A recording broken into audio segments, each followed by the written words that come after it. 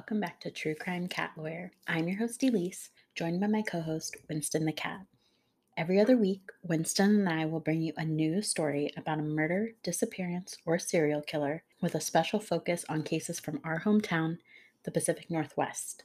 Just a reminder, this podcast contains content of a graphic nature that might not be suitable for all listeners, including descriptions of violence, sexual assault, and crimes against animals and children. Listener discretion is advised. Just a special extra warning for this episode. We are going to discuss the topic of suicide. There won't be any graphic details or really any details at all, but just want to give people the heads up if that's not something that they're comfortable listening to. Today's mini episode is about the tragic murder of Sylvia Gaines. This story is one of the most notorious murders to take place in Seattle, Washington. I really only found 2 short articles on this case, so there isn't a lot of background to discuss. Sylvia was born in 1904, the only child from her parents' marriage. Her parents divorced, and her dad Bob moved to Seattle in 1909. Sylvia was just 5 years old when her dad left. That was the last time she saw him. Fast forward to 1925. Sylvia graduated from Smith College, an elite women's college on the East Coast, and then she headed to Seattle in September of 1925 to see her dad, Bob. There isn't any information about how or why or even when the two reconnected. When she got to Seattle, Sylvia stayed with her dad and her stepmom, sleeping on the couch of their one-bedroom home. According to neighbors, Sylvia, her dad, and her stepmom all fought a lot. At some point, the living situation was rearranged so that Sylvia and her dad were sharing the one bedroom, and Sylvia's stepmom was sleeping on the couch. One neighbor made it crystal clear that Sylvia and her dad slept in the same bed.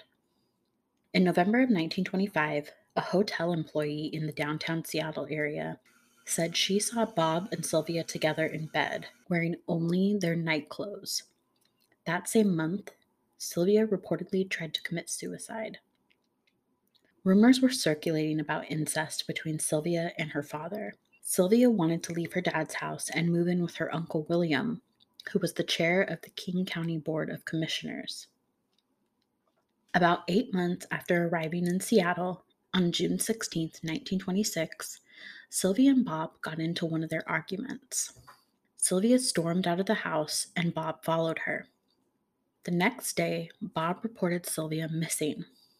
When Bob was interviewed by police on the 17th, he was visibly intoxicated.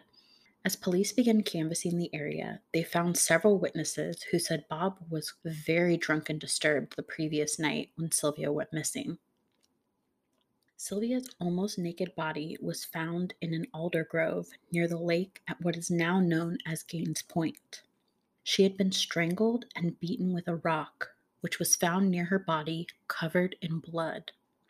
Investigators noted Sylvia's body had been dragged several yards from where she was originally killed, and then it was arranged to suggest that a sexual assault took place. Witnesses put Bob at the scene of the crime, driving around the lake on the night of the murder. Lewis Stern, a friend of Bob's, came forward and told police that Bob had come to his house on the night of the murder. He said Bob was already intoxicated, but he continued drinking and may have even drunkenly confessed to killing Sylvia. Bob was arrested and charged with Sylvia's murder. The trial began in August 1926. The jury of 9 men and 3 women found Bob guilty of the murder and sentenced him to death, which the prosecutor had recommended. The jury only deliberated for 3 hours. Bob appealed his sentence, but he was unsuccessful in that appeal. He was hanged at the Walla Walla State Penitentiary on August 31st, 1928. The location where Sylvia's body was found was renamed Gaines Point in her memory.